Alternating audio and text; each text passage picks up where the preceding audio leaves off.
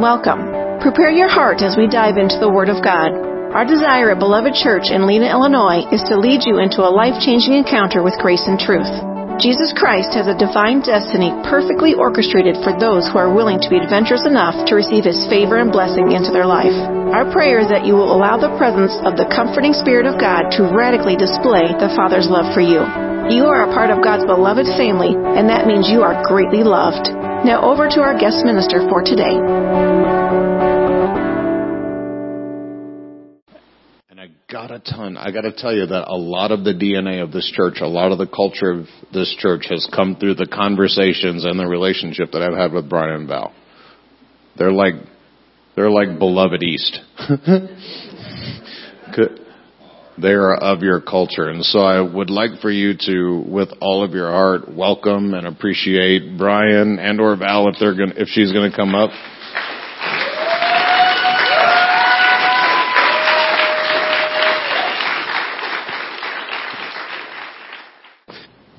Thank you. I'm stealing the mic this time. Amen. Usually I stand up and wave to everybody and then I sit down, but I wanted to greet you and tell you how much I love you. And that we're so thankful and honored to be partnered with Beloved Church.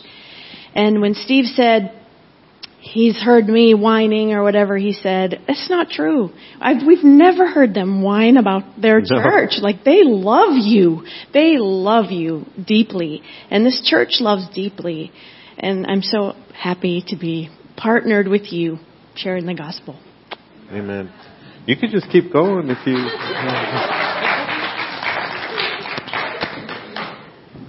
Amen. What do I do with, just toss it somewhere? All right. Well, it is a delight to be here, and I'm going to just echo something that my wife says, is when you're surrounded by someone that is so deeply passionate about the conviction and love for God and will stand that course regardless of what comes at it, it's pretty honoring to be around that. And even me and Steve will pull out our swords and we'll touche each other for a little bit, and we'll get into our fun little conversations. But you only do that someone where you deeply love them, because you know at the end of the duel, you're going to be standing next to each other, fighting with each other. That is something that's a depth of relationship that doesn't form very easy. And we're just so honored, and we can maybe just have a special service of all our honor. We can just do that. Before I get started, there is a lady here that has something wrong with their elbow. And there's like this, I don't know, I can't get it off my head. And when this happens, I might as well just interrupt everything. So this is going to completely disrupt the flow of everything. But I've been known to do that before. Who's the person that's just, they're having a problem with their elbow, tendonish, nervous, something here. And I'm patient. I'll just stand here and wait for that person. Is there someone here that has... Would you mind if I just prayed for you? Because you've been on my mind ever since we've been in praise and worship, and we have to deal with that. All right? Is it bothering you now? Okay. So if you guys will just agree with me, we're just going to pray, and we're just going to let the Holy Spirit exude out of her, and we're just going to see something happen. Can I just hold your hand real quick? What's your name? Paige. Paige. My daughter's middle name is Paige. It's a long middle initial. Thanks for coming up. It takes a lot of courage to walk up here, because you're like, what is going on? Why am I just going? Real quick, can you tell me what's wrong with your elbow?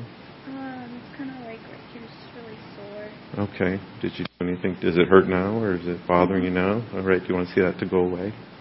All right. That's what the Father loves. Father, right now in Jesus' name, we just thank you for Paige, and we just thank you for your heart that you have been thinking about her since last night over this elbow. And Father, in the name of Jesus, I just command this pain to leave.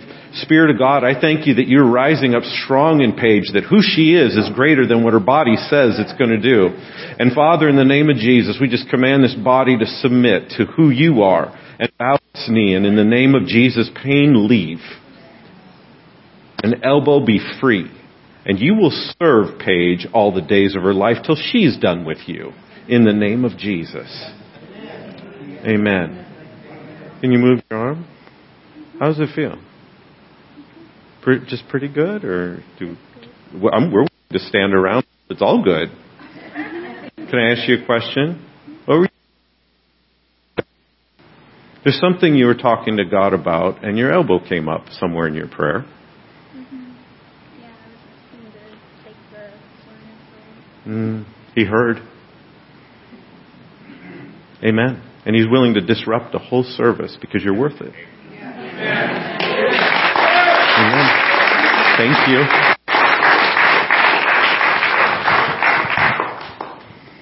Sometimes you're wondering if you're hearing right because I can't come up and then say, okay, I got a word from God for you this morning, and that doesn't all turn out. It always turns out because you know what? God loves us. Man, He loves us. You know, even everything that was said this morning, and I was just listening to all those words that were coming out, and I'm like, oh, please don't go down that journey, because that's what I was going to be talking about. So everything was flowing, and a lot of it was an expression of the action that it looks like. And I've discovered something even when I'm hearing, whether it's James or Peter or Paul, and sometimes we hear the grace of God and the love of God, and then James talks. And it's like, well, wait a second. This just kind of, everybody's wanted to tear that book out of the Bible, from Martin Luther King Jr. to, right? Because James has a way of not acting in a manner that is conducive to the good feeling that the others talked about. As I begin meditating, I realize it's the same love. It's such a deep love that He wants you to get a hold of something. And He hates what the enemy has done to you. And it's really more addressing to what's holding you back, not what you're doing wrong. And He's so passionate. Here's the guy that in history, we have Jesus' brother, James, who basically doesn't have much thought towards Jesus. And here he is, sharing this experience. And so I'm saying all that in light of is, a lot of times when people are expressing something, if you want to interpret a how-to do something for God, you will interpret those things being said as steps. I want you to catch my heart here. There are steps, right? Ask a farmer how you start the process of growing a field. There's steps to that. But it's not so much about the steps. It's really more about the author of what the information that's coming. It's about the heart of the individual or the one that is speaking to you. It's a relationship. And so a lot of times you'll hear things, and I heard these great words, and they're trying to express what they're seeing. And if you don't allow the heart of the spirit of what they're saying, you'll see steps. And that's usually where your brain either gets on board or goes, right? That's really where it gets stuck. Don't do that. Start seeing, Father, what are they seeing in you that they're expressing? Because we have to articulate this somehow. All right? I just wanted to lay that out for you this morning so we could get into what I want to get into. Job. Your guys' favorite book. We've mastered the book of Job. We're not really going to be talking about Job today, but there's a point in Job that I want you to hear. And it begins in chapter 42 and verse 1. Let me just give you a little hint. If you read the end of something, it will probably give you a better perspective of what's going on in the journey.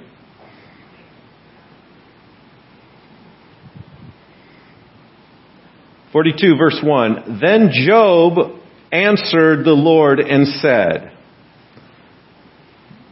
this is going to go through verse 5. I know that you can do everything, and that no purpose of yours can be withheld from you. This is a powerful point when you start speaking to the author of the thing that is giving you information. Job is recognizing the absolute authority of the one that's speaking. You asked, so Job is answering, you asked, who is this that hides counsel without knowledge? Therefore I have uttered what I did not understand. Job, 41 chapters, is a dialogue of men that did not understand God. Let that sink in for a moment. Therefore I have uttered what I did not understand, things too wonderful for me which I did not know. Listen, please. He's speaking to God. Listen, please, and let me speak. You said, I will question you, and you shall answer me. I have heard of you with the hearing of my ear. But now my eyes see you. We, as believers, guilty as charged, love to create what we learn about God and then create a nice garden to keep Him in that place. Then when new information, we stay there for a long time and things are growing. And the moment new information comes in, we don't want to let go of our garden. When the new information would expand your garden. Because we know so much about God, but we don't know Him. Because we don't see. We're still looking to see at times. Now, I'm speaking to believers here. I know in this room, we're really talking about someone else, but you know the cycle. You start out in religion that God's doing everything to you and you're just a pawn, so you're trying to figure out how you make it through, right? Many of you have started there, especially in American world, right? It's Christians, so we have all these systems and principles, and here's what you do to be a good Christian, and you do these steps, and you do these steps, and things are going wrong, and the air conditioner breaks, and the car breaks down, and we wonder why God, and then all the nice little doctrines that form to those issues that are taking place, right? And then we form them, if we try to rise up out of that, then our friends and our family want to remind us of who do we think we really are. And so then we step back down and we slide back into that spot, and then we're going, and inside something is turmoiling in us, and then we become ultimately frustrated where we either say, God, I don't want nothing to do with you, or we say there's got to be something more. Unfortunately, it's usually I don't want nothing to do with you, because if this is who you are, then I don't want anything to do with you. Right? I know nobody's been there. This was kind of my journey. Then you discover the integrity of God's Word. Wow. Everything He said is true. He will hold to His Word. Do you know God has limitations? He won't violate His Word. Because it's what He is. And when you start learning that, you learn your authority, you learn your purpose, you start learning who you are, and you start figuring out, wow, I've been subject to the enemy's schemes and I don't have to be anymore. And all of a sudden you have this strength and this confidence starts flowing until it doesn't work anymore. So then we start the cycle over and we create new systems to maybe if I did it 16 times. And I remember in Bible school, and God bless all of us, we were growing. I remember in Bible school, there was this point, it's like, you praying for someone, like, how's your elbow doing? Amen. How hard did we have to pray for that? We just agreed with what God was wanting to do all along. It's like we just kind of got out of the way. Amen. But I remember in Bible school, we were so zealous to see the world out of their mess that we would, in the name of Jesus. Oh, that one didn't work. In the name of Jesus. Jesus. Jesus, Jesus, emergency tongues, Jesus, Jesus. Well, here's why it's not working. It's you. It's not me. You know, it's like all this stuff, right? And we're zealous. I think God smiles, right? Because our kids do stuff like this too. But we had all these rules, and we thought if we emphasized it better, or we're more passionate, or something, and it still didn't work. So then we started into a different cycle, and then we felt condemned and not worth God, because if God loved us, if you really were loved by God and you had faith, then this would be happening. See, you're sick because you don't have faith, you don't have this, you don't have this, you don't have this. So now we're going to go fix all that. Now we're back in a new system of new rules that are going to be shaping us back together again, so we have new knowledge about God, because, hey, if it didn't work for Bill and Sally, it's obviously not going to work for me, so let's create a religion, because truly I don't want to be the first one that's going to cross out of that barrier. Amen, Brian. Then you discover God just loves you. Hallelujah.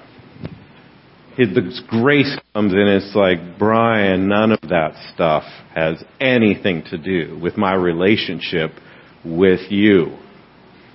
You can't earn what I've given you. Let me give you a picture. We have brand new believers that are just these new Thai believers, and they live in a kingdom. They don't live in the type of country we live in.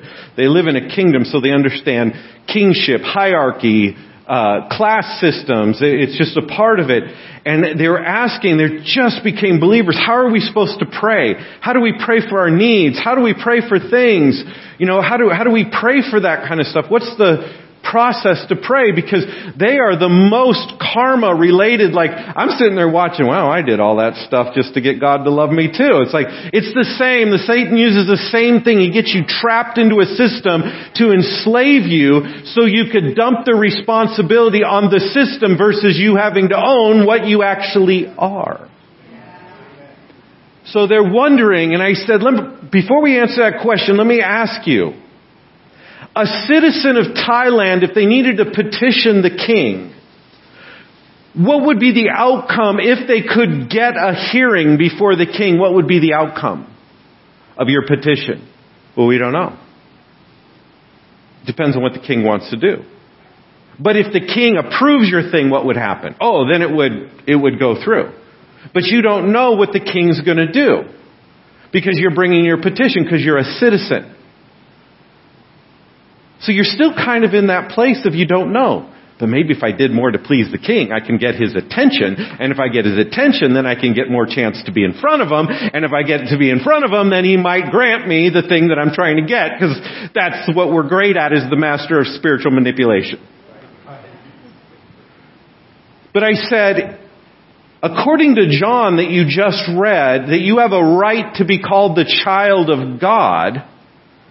Let me ask you, first of all, how do you get into the royal family? Could I be a king if I worked hard enough at it, right? Because we can be anything that we want. Our world says, hey, you only live once and I get to be anything I want. You can't stop me from becoming what I want. Well, you can't be the king of Thailand.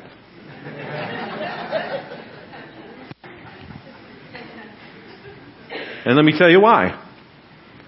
You are of the wrong bloodline. It doesn't matter what you do, you can never be in the royal family of Thailand. They got this. I said, so let me ask you a question. What is the prayer request of someone of the royal family when they go before the king? So, well, we don't have need. They don't have needs of any of these type of things. They're not worrying about what they're going to eat, what they're going to wear, how's their business going to turn out. It's not even a question. They already have that. How do I rule? What's my influence point? How do I go represent you over here? How can I go handle this? How do I expand the kingdom? How do I do? And they got it. I'm like, you guys didn't even go to Bible school. We still don't get it. And we go to Bible school. They understood the kingdom. And they understood what their place was in the kingdom. And we've seen miracles that they do. As I'm sitting there going, You haven't even read that in the Bible and you're doing that. How is that possible? Because they understood what they are. So a little bit with knowing who you are is far greater than all the knowledge in the world, and you still don't know who He is and who you are. So I've heard of you by the hearing of the ear, but now my eyes see you.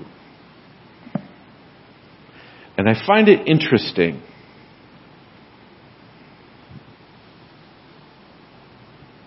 of how much we're almost afraid of knowing God, because the responsibility of that relationship and the ownership of that relationship falls on you. I'm not talking about you're going to lose it.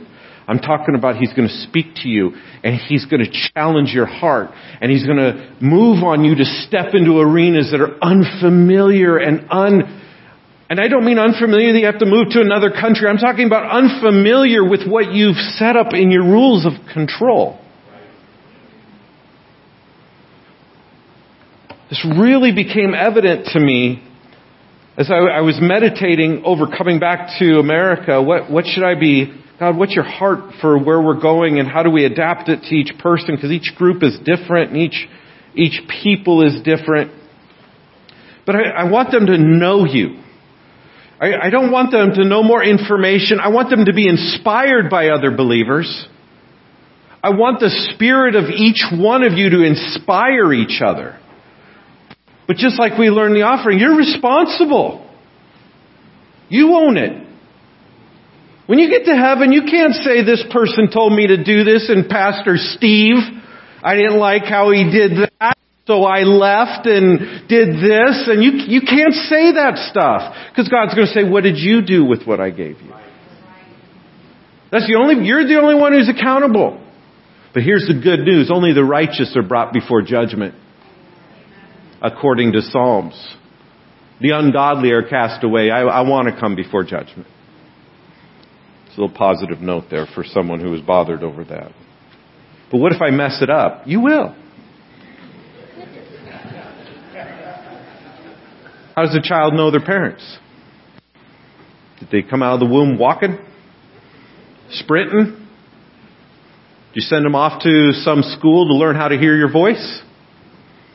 What was the manual you handed your infant when they were born? What group did you send them to go raise them in an orphanage to go learn how to interact with their father when their father's standing right there? That sounds just absolutely absurd, what I just said. That's how we've made God. I send them around a bunch of orphans to learn who their father actually is, so one day I can know God as a father. But see, it's in the little things when you're stepping and you're falling, that's when the parents are laughing and interacting. Come on, you can do it, you can do it. Come on, and they're crawling and they're laughing and they're waddling, and then they fall, and then you still change their diapers and they don't care and they just leave it for you. They're just free to go. They don't know anything at 2 years old what you're actually saying. Oh, but they know your voice. It says, the sheep know my voice. The voice of a stranger they're not follow. You don't need to master His words to know His voice when He's speaking it to you. Because then you will know the word that you need for the moment in that time, because you'll know His voice. John chapter 9 and verse 1. The first blind man. And as I meditated on this, God began speaking to me. He said, this is the first time someone understood my glory. This is the first time this is a picture of our new birth experience. This is the picture of favor and blessing poured onto an individual.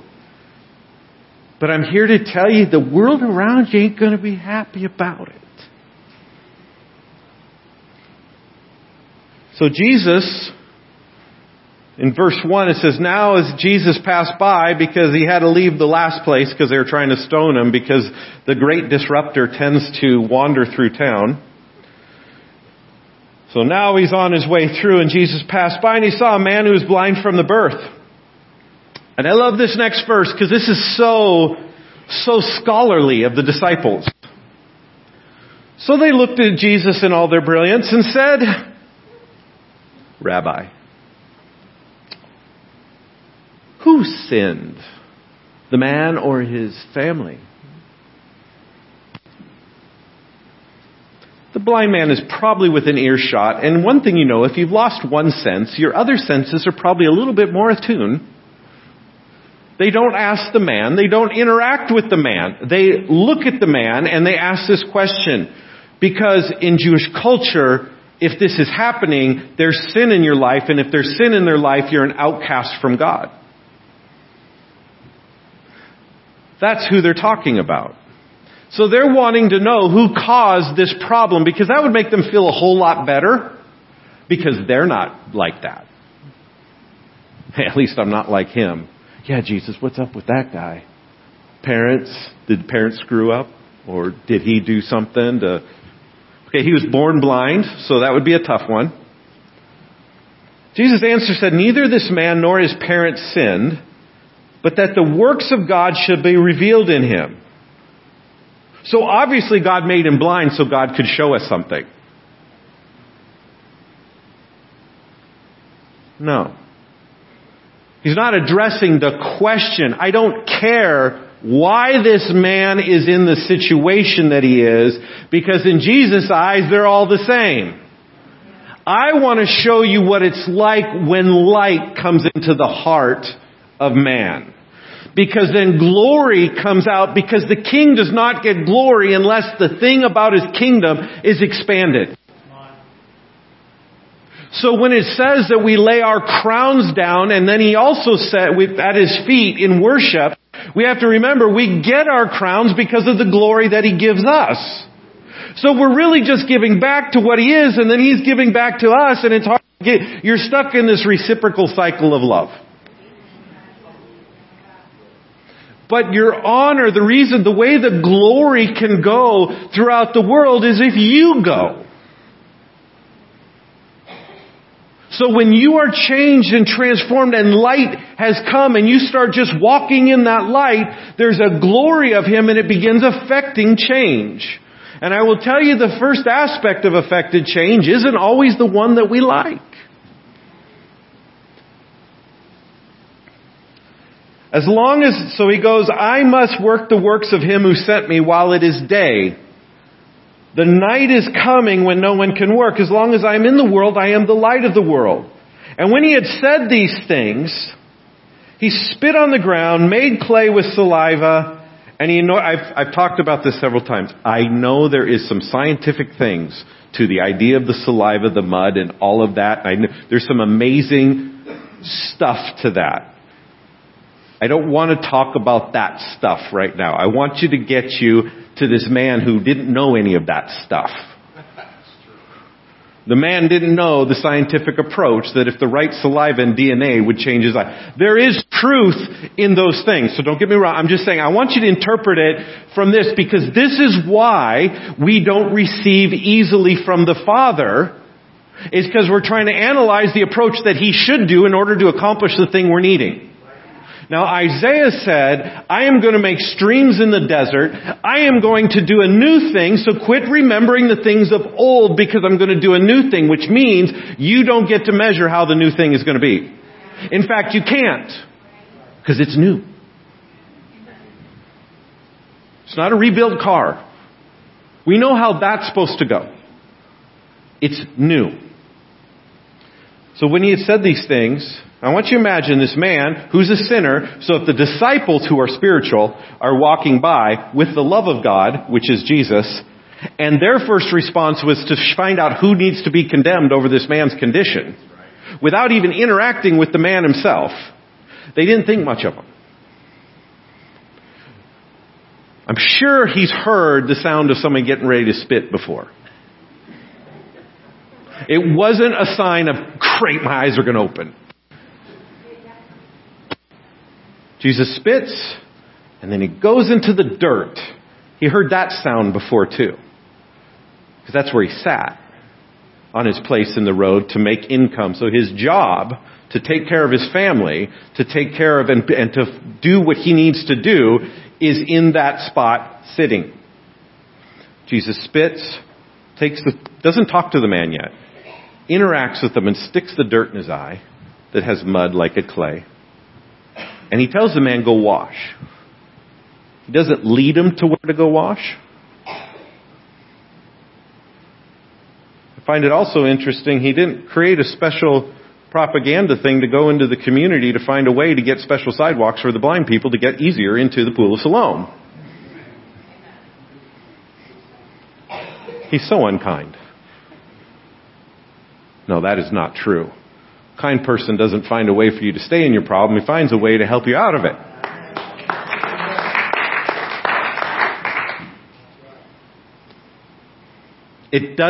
Whoever said that in their head, it doesn't mean we don't do what we can do with what's in front of us to offer what we have. I'm just saying the goal is to get them over here, not to find a way to make them more comfortable with where they're at.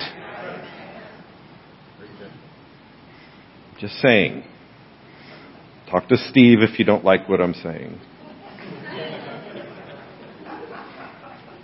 I'm sure he'll help you navigate it in a very diplomatic manner. He usually laughs at me. So, go wash in the pool of Siloam to be sent. So he went and washed, and he came back seeing. Jesus wasn't around. He basically spits on the ground, sticks dirt in his eye, and says, hey, go wash. The guy goes and washes. He goes on, and the guy comes back seeing, and Jesus is nowhere to be found. So just pause. This man had never seen before. And he's seeing things. Just ponder what that would be like for a moment. You know what things sound like and what they feel like, but now you're trying to put all that together. Your world has dramatically changed. It's a new world. I don't care what you knew about that old world. You could look at the exact same thing you've looked at your whole life, and it is not the same. The perspective is not the same. The reality of it is not the same. It is not the same. When you can see in your heart and you see something, you can't go unsee it. You can't go back. And I love how his neighbors were so excited about this guy had never seen before, and now he could see, and his neighbors were just festively partying over this amazing thing. No, they don't even talk to him. They whisper, who is he? Wait, isn't he the son of da-da-da-da-da? Wasn't he sitting over in his place? Yeah, I don't know. It looks like him. But I'm not sure. But do you think it's really him? But because he was a sinner and all this stuff. Remember, I'm sure he did something wrong. Because God wouldn't have done that to him. I wonder what God's really trying to teach him. Maybe God's trying to teach him something. By the way, if we learn from all of our problems, we wouldn't have any anymore. Because there's just enough in this room that we've all gone through. You learn by what you let God come out in the middle of your problem, not from the problem. By the way, I'm not speaking at you. I'm kind of reinforcing myself as I drift off sometimes in those modes. So they won't talk to him. And he finally says, I'm he. Hey, quit talking about me. I'm right here. I am the one who was sitting on the side of the road. I couldn't see. I can see. So now the neighbors are super excited about this amazing miracle of the glory of God that just was revealed in this person. Man, they were so excited, so they wanted to really celebrate. So they go down to Pharisees to have them test what it was. They still haven't talked to the man yet. And then finally, he got to the Pharisees and he answered, said, a man called Jesus made clay, put it in my eyes. I washed and I see. I want you to catch how simple the Father is to His people, to His children. Because later on, regarding this story, He talks about being the sheep and they hear my voice and the voice of a stranger they won't follow. He didn't know theology. He didn't know all those rules. But what he knew was the one that spoke, did something to his heart, and he believed what he said. I went, I washed, and I see. Really great theology.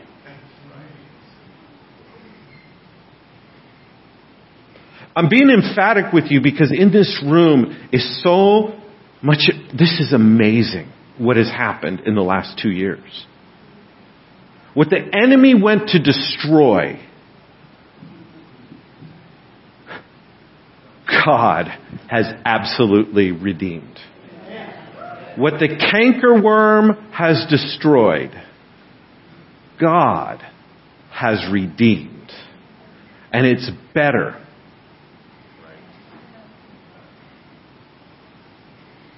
But you didn't know this is how it's going to turn out. But you did it anyway. You did what you knew to do based on the Father's nature in that moment, and you no longer look to what the outcome would be, but because it was right. Now you understand what Shadrach, Meshach, and Abednego were saying when they said, our God is, when Nebuchadnezzar said, bow, or we're going to throw you in the fiery furnace. My God is able, and He will deliver us, Nebuchadnezzar. But, even if He does not, we won't bow.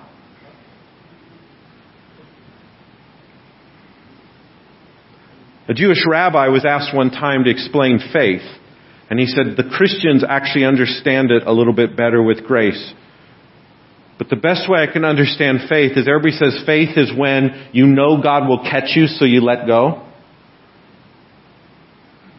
He said that's not faith. Faith is just letting go because it's right. And God always catches you. The rest is called karma.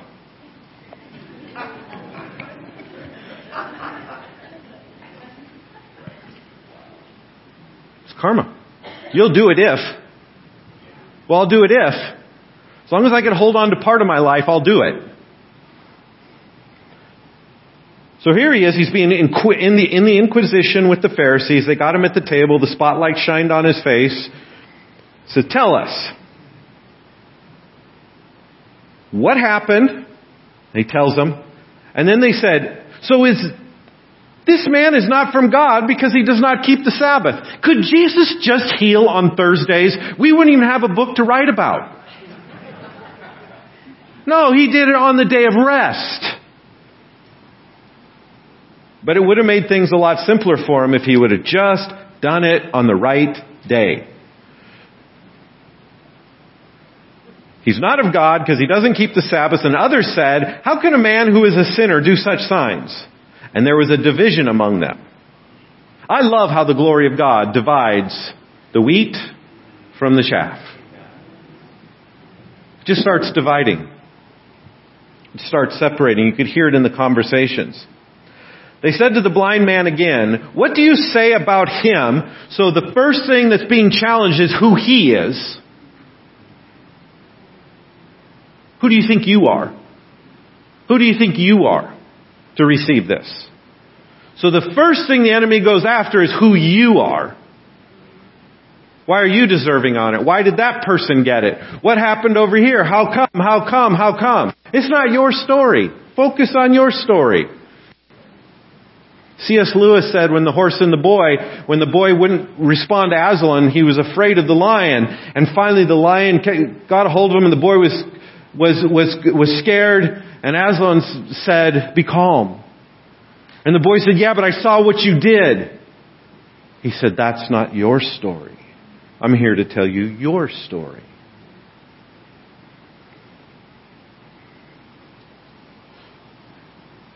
So the blind man says, who is this man? The second thing the enemy goes after is who is the one who spoke this? See, you don't know who you are until you know who your Father is. Once you know who your Father is, you know who you are. The next part is the challenging of who your Father actually is. And if the enemy can get in between that idea, he can have you. But if you can't separate those two ideas, something nuclear takes place in the environment that you're in. That would be the fusion of a nuclear armament. He's a prophet. But the Jews did not believe concerning him that he had been blind. I love that. Okay, but maybe he just never was blind. He's making this whole thing up. You guys do this in your head sometimes. The moment you start believing them, I guarantee some of this dialogue has gone in your own head. You didn't even need someone else to tell you. Well, I don't deserve that. Well, if I wouldn't have done this, I wouldn't be in the situation. Therefore, I wouldn't need God to actually help me. So maybe if I just go get that right, then He would have more pity on me to fix this the next time. You can't fix yourself. So just let Him in the first place. And then go from there. But the Jews did not believe, so they went to his parents. Now, we know his parents will eagerly stand up for him, right? Because that's what parents do. They don't worry about their environments, their world, and how it's going to affect anything. They just are all in. Parents of him who received sight, and they asked him, saying, "Is this your son, who you say was born blind? How does he now see?" So his parents took a bold stance and stood up with strength and declared the glory of God over his son. No. His parents answered them and said, "We know that this is our son, and we know that he was born blind." Brilliance here. We know these things. But by what means he now sees, we don't know. Or who opened his eyes, we don't know. He's of age. Ask him. He'll speak for himself. His parents said these things because they feared the Jews. For the Jews had agreed already that if anyone confessed that he was Christ, he would be put out of the synagogue. Therefore, his parents said, "He's of age. Ask him." Now, this sounds really harsh, but I want you to put it into context. Your job, your livelihood, your place in the community. The synagogue, you don't have a job in Jewish world unless you're approved in the synagogue. This wasn't, if Steve doesn't like the way you fix a tire, you can't get a job at another mechanic shop. This is the synagogue dictated what you would be in that society and where. The moment they lose their place in the synagogue, they lose their livelihood, they lose their income, they lose everything. They lose lineage. They are put out of the community. That's what his parents were afraid of. Now, we have a different look at his parents. This was a legitimate, absolute concern of them. I think in their mind they may have tried to find a way to bypass being direct. I don't think it was that they didn't love their son. But what was the greatest weight on them? Their son or their world?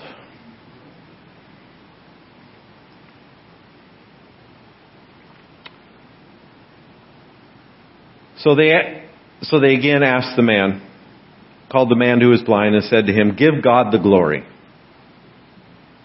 We know that this man is a sinner," referring to Jesus. Quit saying this man did something good. We give God glory.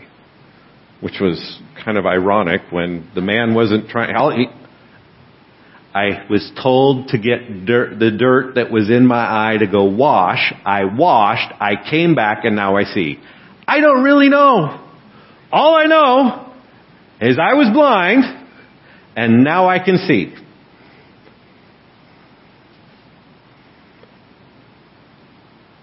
So he answered, "Whether he's a sinner or not, I don't know.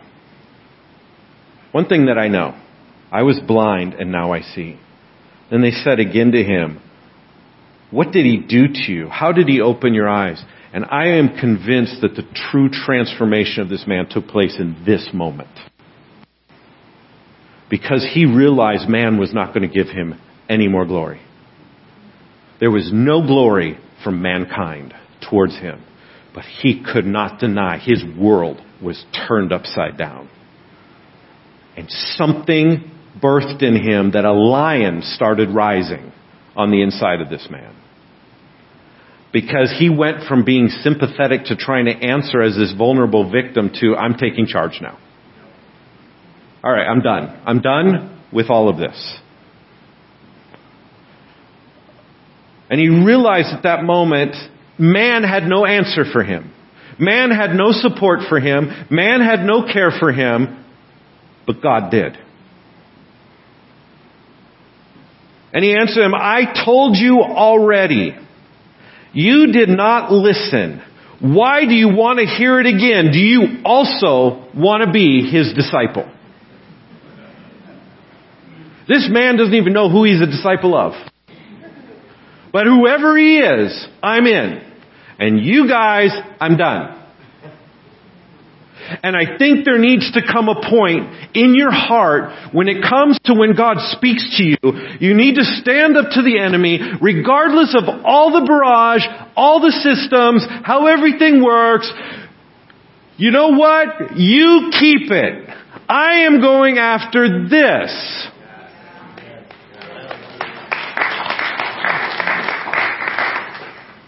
It doesn't come naturally. It comes from the love of God. He cannot get over that God would reach out of heaven and see him sitting on the road, and something in his heart was crying out for him. And Jesus reached in and touched him in the most intimate way that he could and changed his life. He touched God. And it only took a while of listening to the systems around him to realize, I'm done with what you can do to me.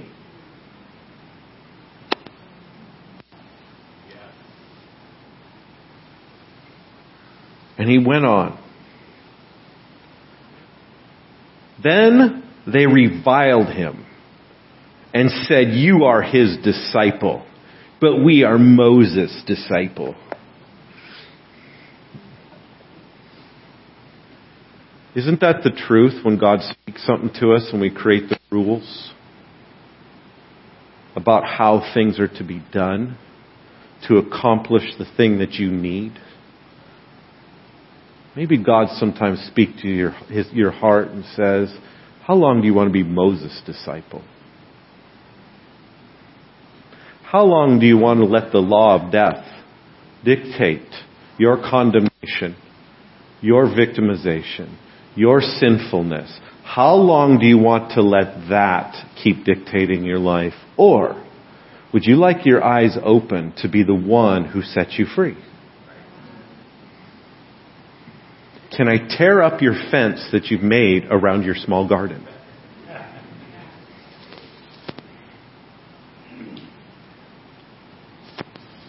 They reviled him. And we said, would they know that God spoke to Moses? Catch this. We have knowledge about what was spoken to Moses. We have deep knowledge of what was written to Moses.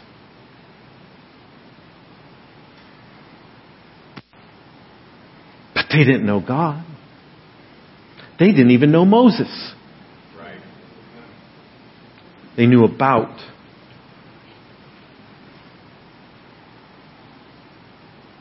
It goes on to say, as for this fellow, we do not know where he is from. The man answered and said to them, why this marvelous thing that you do not know where he is from? Why is it when God shows up and does something in your life that we allow the enemy to rob it based on our qualification, what we think it should be, and we don't recognize God is showing up right there in the middle of those small things, and he's guiding us, and he's protecting us, and he's leading us. We don't know where he's from, yet he's opened my eyes. Now we know that God does not, now they respond to him, we know God does not hear sinners. But if anyone is a worshiper of God and does his will, he hears them. Since the world began, it has been unheard of that anyone opened the eyes who was one that was born blind. Since the world began, no one had had their eyes opened that was born blind. No one. Why are we still looking around? Well, it didn't work for Sam. Well, Sally tried that once and it didn't work out. No one had even thought of asking God to open their eyes. But this man, he dared to believe something different because God doesn't just show up and shove a belief in your face. He doesn't just come up and jam a promise. He doesn't look at you going, you need this promise because you're making me miserable watching you. He does not do that. Your heart starts crying out for something. He's like, yes. And then He brings that. Because that's the thing you'll receive. So this blind man was crying out for something.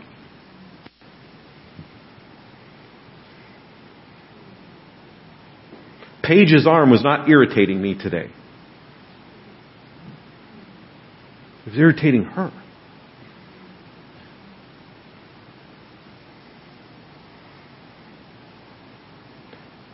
Since the world began, it has been unheard of that anyone opened the eyes of one who was born blind. If this man were not from God, he could do nothing. They answered and said to him, you are completely born in sins, and you're teaching us. And isn't this the case? We finally get solace in our heart to receive. God wants to do something in me. He starts opening us up to a scripture that will change our life, or He gives us revelation of something that is beginning to do something. And the enemy first hits us whether anybody will even accept us when we try to share what God spoke to us. Then we go through the whole idea that we get challenged in our theological belief for wanting to trust something that God's speaking to us. And we're talking about believing because we love God. We're not talking about believing because I want my life to be better. Sorry, I didn't mean that like a harsh rebuke. A little passion was flowing there, so let me take that back. He wasn't saying that because He wanted your life to be better.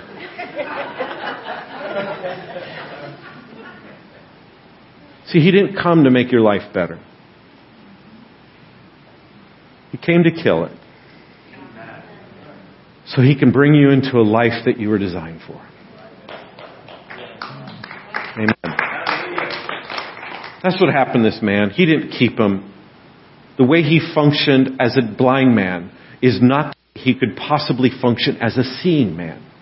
The way we function as a child of God, born of Him, righteous, holy, pure in our spirit before Him, is different than how you operated when you were not. We like doing it sometimes the way we used to do it because it's familiar. We have a hard time with the newness because obviously it's not going to be better than what I had if He could have just came in and fixed the thing that was broken before just to make it better. I just wanted the concrete repaired. I didn't need a new driveway. Then He moves me to a new house. I didn't want to leave the house. I just wanted the crack repaired. But He doesn't want you staying in that house. See, when you ask Him for freedom, He takes you to the place you'll be free. I suppose if you want to stay in the cracked up cement, He still would probably love you enough to patch it. I'm just saying, it's not the best thing.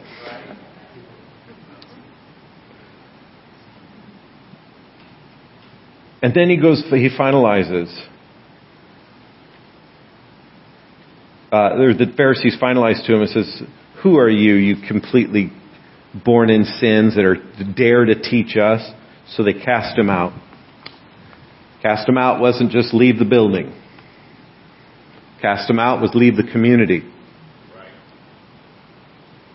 So he finds himself sitting outside on some stoop somewhere outside the wall. And the moment Jesus heard that he had been cast out, He went and found him. Jesus comes to the step that He's sitting on. I don't know if He's on a step, but for the illustration purposes. Found the step that he was sitting on. Oh, Jesus is so awesome. Why did he let that man go through all that alone? Why is he coming now, though? Right? Couldn't he have been with him during that whole part?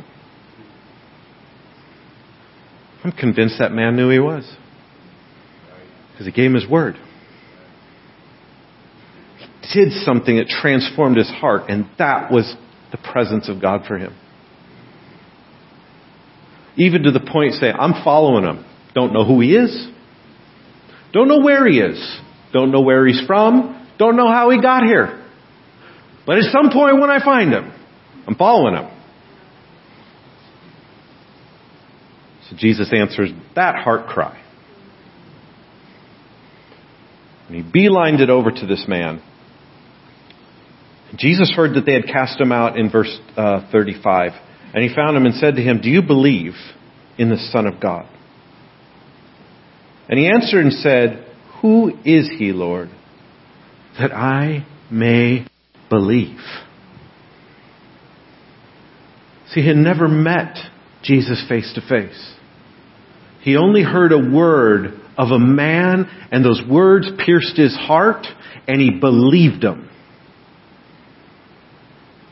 Now he's coming face to face with the one he believed, but he couldn't even identify him in a crowd because he didn't know what he looked like.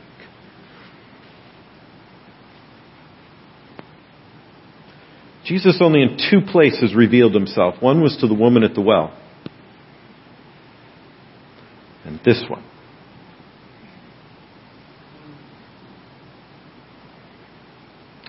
Then he said, Lord, I believe, or Jesus said to him, you've both seen him. And it is he who's talking to you. And I was pondering that for a minute. You've both seen him, and it is he that is talking to you. When did he see him before? On the road, before the dirt and the spit happened. He knew there was something different. This is the one. He caught the spirit of him. He caught the words of him, but he never physically met him. He said, I'm that one. You've already seen me before. And as he was talking with you, and he said, Lord, I believe. And he worshiped him. And I sit and ponder this. And this is why it is so important, is I'm watching God do something at our age with people that have no frame of reference to how God is supposed to conduct themselves. And they read something and they believe it. And it's happening on a grand scale. And I'm sitting there going, I need to take notes. I had a young man who basically led this little revival, and he was Buddhist, till he came and asked a question with his other friend. Not, how do I go to heaven? Not, how do I get my sins forgiven? Not, how do I get my life to be better? You've talked about Father. I want to know God as a Father. Now guess what? It encompasses all those things. And just so you know, as you're sitting there, there is no knowing the Father without knowing Jesus, because Jesus is the way to the Father. And the only way we can experience the Father is through His Holy Spirit, who animates what we are, so we know the nature of our Father. Alright? So when I say Father, I'm not a different kind of denominational witness. Alright? I'm referring to this relationship. And so he said, I want to know God as a Father. So we started talking, and he just came alive, and these things were happening. And as they started believing, and he prayed, he said, God, if you're real, I don't want things. I don't want more money. Even though he had to wait to care for his family since his father died and left him with the family business and it was failing. I just want you to show me how to solve problems. When a problem's in front of me, will you show me how to solve problems? Because that's what a father does with their child. In 1 year, in Thailand, in an economy that lost 20% of their GDP because of this nonsense going on,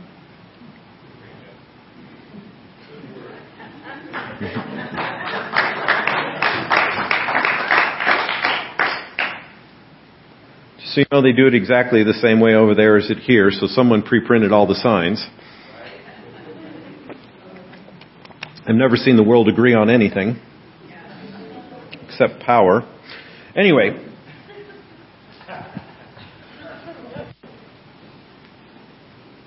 but it's not greater than the glory that's on the inside of you. And it wasn't greater than what was on the inside of Dow. As a machinist, the only thing he knew was a little bit from his father, and he asked God to father him to show him how to solve problems because the clients were leaving because he's younger and his dad had been doing it for years, but he wasn't that skilled in it yet. And so he was losing his clients. He's trying to figure out what to do, and he would make parts for big, heavy machinery. You know, I don't know how they do it out here on the farm. Maybe they go get a new part, but there they wear the things out so much, you got to reshim it, and everything has to be replaced. So he has to rebuild the whole components for heavy machinery. And all of a sudden, he started figuring out how to solve problems that he couldn't ever. And God would show him how to retool something and how to shim it and how to fix it when it's still stuck in the hole, but we got to fix it first to get it out of the hole. And all of a sudden these ideas started happening, and he said, Bryan, you won't believe it. I've never asked for money. I never wanted God just to do so. I wanted just to do it with Him. He said, I've handled more money than I ever dreamed I would handle in a lifetime. And I didn't ask for that. I just asked for solved problems, and I saw Solomon for the first time, what that looked like when someone walked with God in His wisdom. What can they do to you when you don't care about your life because it's hidden in someone else? Your wisdom trumps their wisdom. What do you do to someone like that? A prosperity that he had never experienced before. But it was him that came and said, I want to be baptized. I was reading in Acts. We were going through it, and Acts says the Ethiopians said, hey, is this a good place to baptize me? And he goes, I want to be baptized. We didn't even have the class. We didn't have the baptismal class for 5 weeks to walk through all the scriptures of why you need to be baptized. How it doesn't determine your salvation, but it's very important to the effects and the fruitfulness of your walk, that it will be a declaration to other people. He didn't have any of those because he grew up Buddhist. And so he wanted to get it cleansed, that it would be a public acknowledgement. I'm not that anymore. Even though his mom,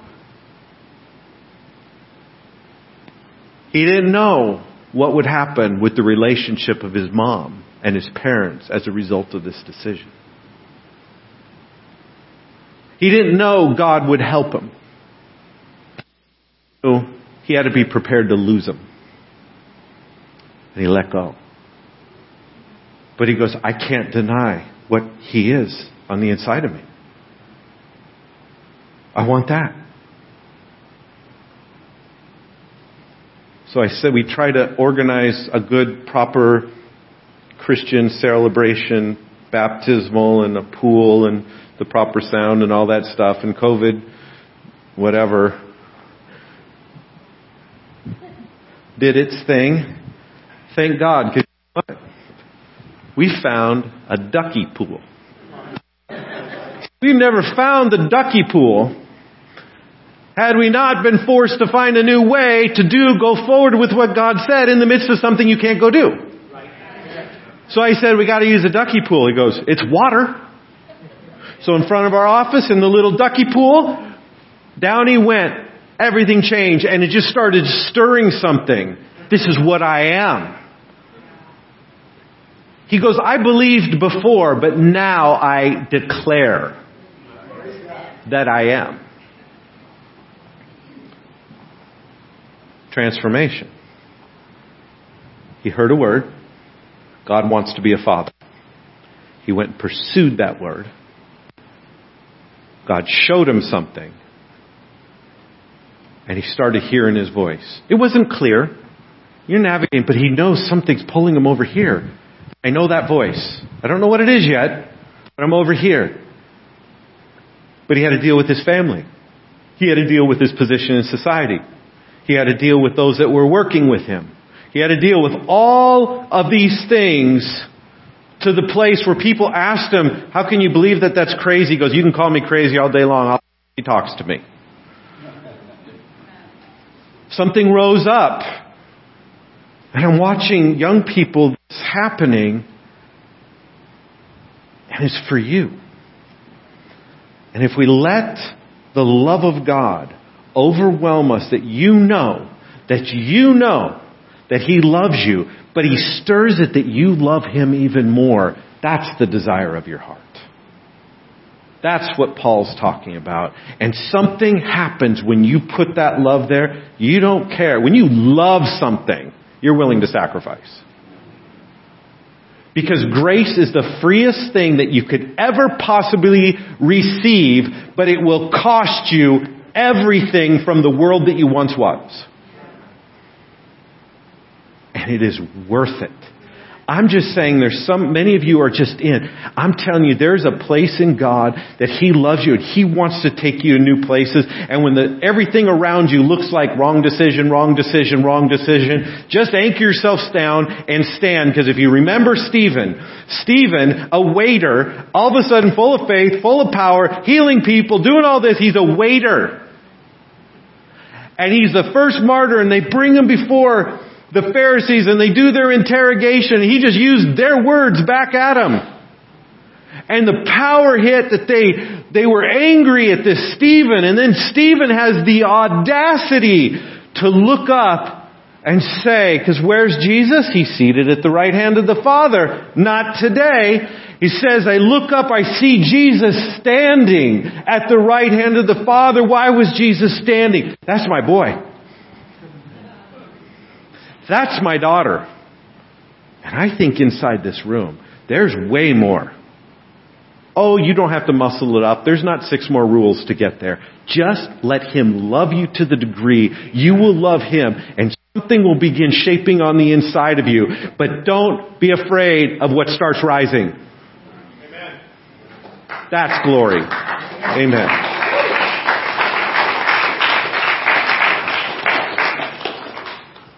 You guys are awesome.